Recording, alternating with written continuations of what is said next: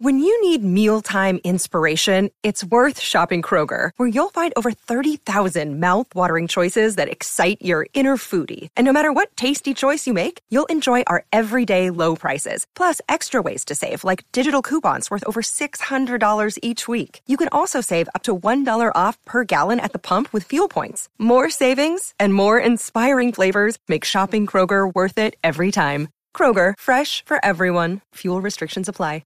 Here's everything you might have missed in She-Hulk Episode 4.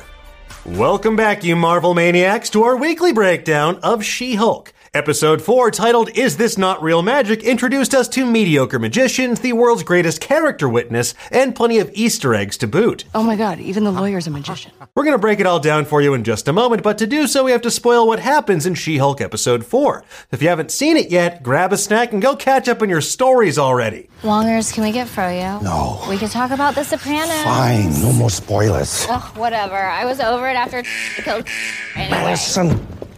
What? I mean, Okay, let's get into it, shall we? Now, despite ardent hopes that She-Hulk would be introducing us to the MCU's new Ghost Rider, the magician at the heart of this episode is named Donnie Blaze. This piss-poor prestidigitator's name is a riff on Danny Ketch and Johnny Blaze, the names of two men who donned the mantle of Ghost Rider in the comics. This Comertage dropout uses a stolen sling ring to spice up his failing magic show, but not even that Khonshu necklace he wears can let him move heaven and earth to make his show better. In the auditorium, you can spot some interesting details. There's a golden lyre on the wall, which probably would have come in handy during Madison's impending journey to hell like it did for Orpheus. There's also a vintage poster on the wall for Heller's Wonder Coterie. This was a show by the English magician Robert Hellers, who was active during the mid-1800s. And coincidentally, for this episode, it features a man dressed like Satan, holding a giant egg from which like a turkey and flags of the world are erupting for some reason. You know, because magic. Given that Donnie's untrained in the mystic arts, he accidentally banishes the drunken audience member Madison with 2 N's and 1 Y. but it's not where you think. To a strange realm that initially made me think of Latveria because I saw Skrull heads on spikes. At least that's what I thought they were. They looked like what we see in Secret Invasion Black Panther. Now, as it turns out, it's a realm that was invaded by goblins. Ew. It's unclear what kind of goblins they are, but they do canonically exist in the Marvel Universe. They're most often associated with Thor and other mystical denizens of the 10 realms. But given that Madison mentions falling into a fireland later on in court, this could be Muspelheim or just straight up hell itself. But it's not where you think. Madison eventually winds up falling through another portal into Wong's Comertage bachelor pad where he's busy watching The Sopranos. Specifically, Wong is watching Long-Term Parking, a pivotal episode in season 5 that she immediately spoils for him. This is the one where they... It was so sad. You just ruined it.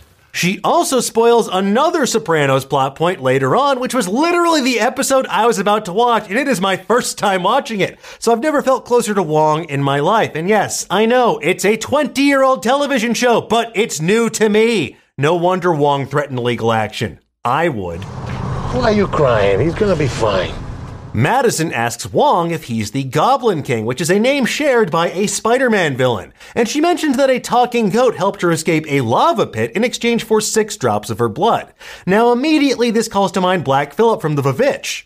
It also calls to mind another Marvel villain who appeared as a goat in the 2007 movie Ghost Rider.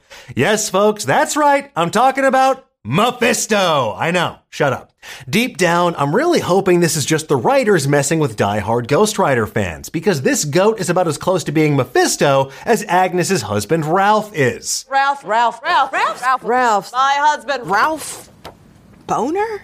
We then get another fun fourth wall break where Jen talks about just how much the fandom loves to see Wong pop up literally everywhere. God, everybody loves Wong. It's like giving the show Twitter armor for a week.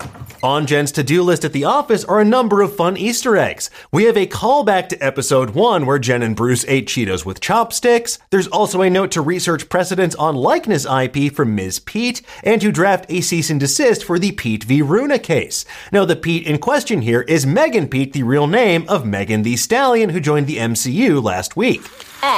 There's also notes about a discovery request for Kraft v. Soule, referencing She-Hulk writers David Anthony Kraft and Charles Soule. There's also compiled depositions for Lee v. Byrne, referencing She-Hulk co-creator Stan Lee and writer John Byrne. Now, this week's B story finds Jen looking for love in all the wrong places, specifically on Matcher, the show's Tinder parallel. In the app, we can see a QR code leading to another free She-Hulk comic. This week, it's 1986's West Coast Avengers Annual number 4, a story titled Gather Now, Ye Seven Brides. In this particular story, the deviant Gar kidnaps 7 powerful women, including She-Hulk, to take as his wives. And this has echoes of Blonsky and his 7 soulmates who we met in last week's episode. Love you! Now, the original issue also featured a story called Rate the Hunks, where She-Hulk and Wasp rated the men of the Avengers on a scale from 1 to 10. And that fits in with the larger dating scheme of this episode, but that seems to be omitted from the free issue on Marvel.com. So, who knows what's going on, but rate those hunks in the comments below. Anyway, Wong arrives to enlist Jen's help because he wants to establish a precedent that unlicensed people can't practice the mystic arts. Kinda like Mordo's plan, but with less murder involved. He wants to throw the book at Donnie, specifically Book of Ashanti. No, the Book of American laws. They find Donnie at the Mystic Castle, a riff on the Magic Castle in Los Angeles. The Magic Castle is a members-only performance venue in Los Angeles for magicians, which is also the headquarters of the Academy of Magical Arts. Now, if you're ever in LA and can get a reservation, I highly recommend going, just don't get quite as drunk as Madison did. Then I kind of browned out, and now I'm here. Okay, yep. In the office here is a poster for Harry Keller, a famous American magician active around the late 1800s. We also see signs for Harry Houdini, and over the desk is a faux vintage poster for Cornelius P. Willow's Donnie Blaze's resident hype man. You just hype manning him? Maybe. The judge presiding over the case is named Judge Hanna, which may be a subtle nod to Marvel Comics artist Scott Hanna, who's drawn She-Hulk in the past among many other Marvel icons. Now, despite Wong's protests, Jen calls in Madison as a witness straight from about to bust out her high school dance routine into the courtroom. When things start to go off the rails, Wong invokes Guan Yin, the bodhisattva of compassion in Chinese Buddhism. But unfortunately for Donnie, Wong's compassion only extends so far. He wants to send Donnie to the mirror dimension, the parallel universe, where sorcerers train to fight in Doctor Strange. Madison mentions that she made a pact with a literal demon who promised to reap her soul and the souls of all she loves if she violates said pact. So who knows? Maybe it was Mephisto after all? Which honestly is so dramatic, and I hate drama. But speaking of reaping souls, Wong makes an impassioned speech to the judge. He says one man in the mortal realm has the ability to cause a ripple so great it reverberates through every dimension. And that ripple through galaxies has the ability to destroy all life within the known and unknown universes. Now, I know that sounds dramatic, but that's basically what Thanos did and what Kang the Conqueror is poised to do in the Marvel multiverse. This is wild. Once again, we see that Jen's lock screen on her phone is America's ass, and there are plenty of other Easter eggs, not Aster eggs, in Jen's matches when she makes an account as She-Hulk. Many of her prospective suitors are folks that worked on the show. Scott is Scott McFate, the visual effects associate producer. Grant is Grant Ing, the virtual production TD for Imaginarium Studios. Nick is Nick Hayes, an Atlanta-based DJ who worked on VFX for this show. Truck is Truck Torrance, better known as the artist 100% Soft, who makes all the adorable emojis for Marvel Studios shows. And Alan is Alan Tacher, a Mexican television host best known for Univision's morning show Despierta America. Now, the first person that Jen goes out with is former professional wrestler David Otunga. Another guy mentions that he's a big fan and calls Jen incredible, which leads to a nice meta joke about the Incredible Hulk. He also calls her a specimen and wonders if vibranium could pierce her skin. It feels honestly kind of weird and creepy in the context of the Wrecking Crew attacking Jen last week and trying to steal her blood. Now, it's doubtful that this doofus is working for that same mysterious figure who hired the Wrecking Crew, but it's an interesting through line nonetheless. Later on during Donnie's show, he tries another more dangerous spell, but the dove that he summons quickly gives way to a horde of demonic mole-like creatures that invade the auditorium. Wong's quiet night in watching This Is Us is interrupted by Donnie, who needs the Sorcerer Supreme to clean up his mess. Jen's hot date then gets interrupted to beat the crap out of some demons. And while she fought demons in 1980's The Savage She-Hulk number 7, these wombats out of hell are decidedly different. On the wall off to the side, you can spot another poster for the magician Charles Joseph Carter, which features him riding on a camel with Satan right behind him. You sensing a pattern here? What was going on with all these magicians? Anyway, well done, production designers.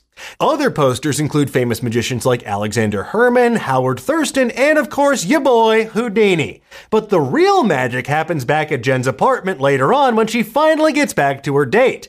Unfortunately, though, her date gets super weird about things the next morning, wanting nothing to do with Jen, just She-Hulk. Whatever, hot doctor's a cliche anyway.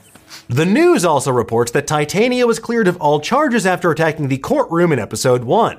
And to make matters even worse, Jen gets served by Titania Worldwide LLC, who have trademarked the name She-Hulk. And this is actually a reference to She-Hulk's somewhat cynical origins. She-Hulk was created back in 1977 during the height of popularity of the Incredible Hulk TV show. Now, the show's producer, Kenneth Johnson, successfully spun off the Bionic Woman from the $6 Million Man, and the folks at Marvel were worried the Incredible Hulk might introduce a female version before they could. In order to protect the property and ensure they owned the rights to this character, Stan Lee and John Buscema created She-Hulk. And the rest, as they say, is history. And if you want to learn more about said history, check out Rosie Knight's excellent article on Nerdist.com. The credits have been updated to feature scenes of Madison signing Jake the Demon Goat's contract, Jen cleaning off demon goo in the bathroom, and Wong finally trapping Donnie in the mirror dimension. During the post-credit scene, we do get a fun tag, just as Jen promised. We get Madison and Wong hanging out and watching This Is Us and yakking about cocktails. I'd love to try some yak milk. Yeah. Anyway, folks, there you have it. That's everything we spotted in this week's She-Hulk. Fingers crossed we'll get even more Madison in the future. Case closed. Okay, no. This case is far from closed. In the meantime, though, tell us, what did you think of this episode? Did you spot anything that we missed? But it's not where you think. Let us know in the comments below, and for the latest and greatest in the world of pop culture, make sure you stay tuned to Nerdist.com.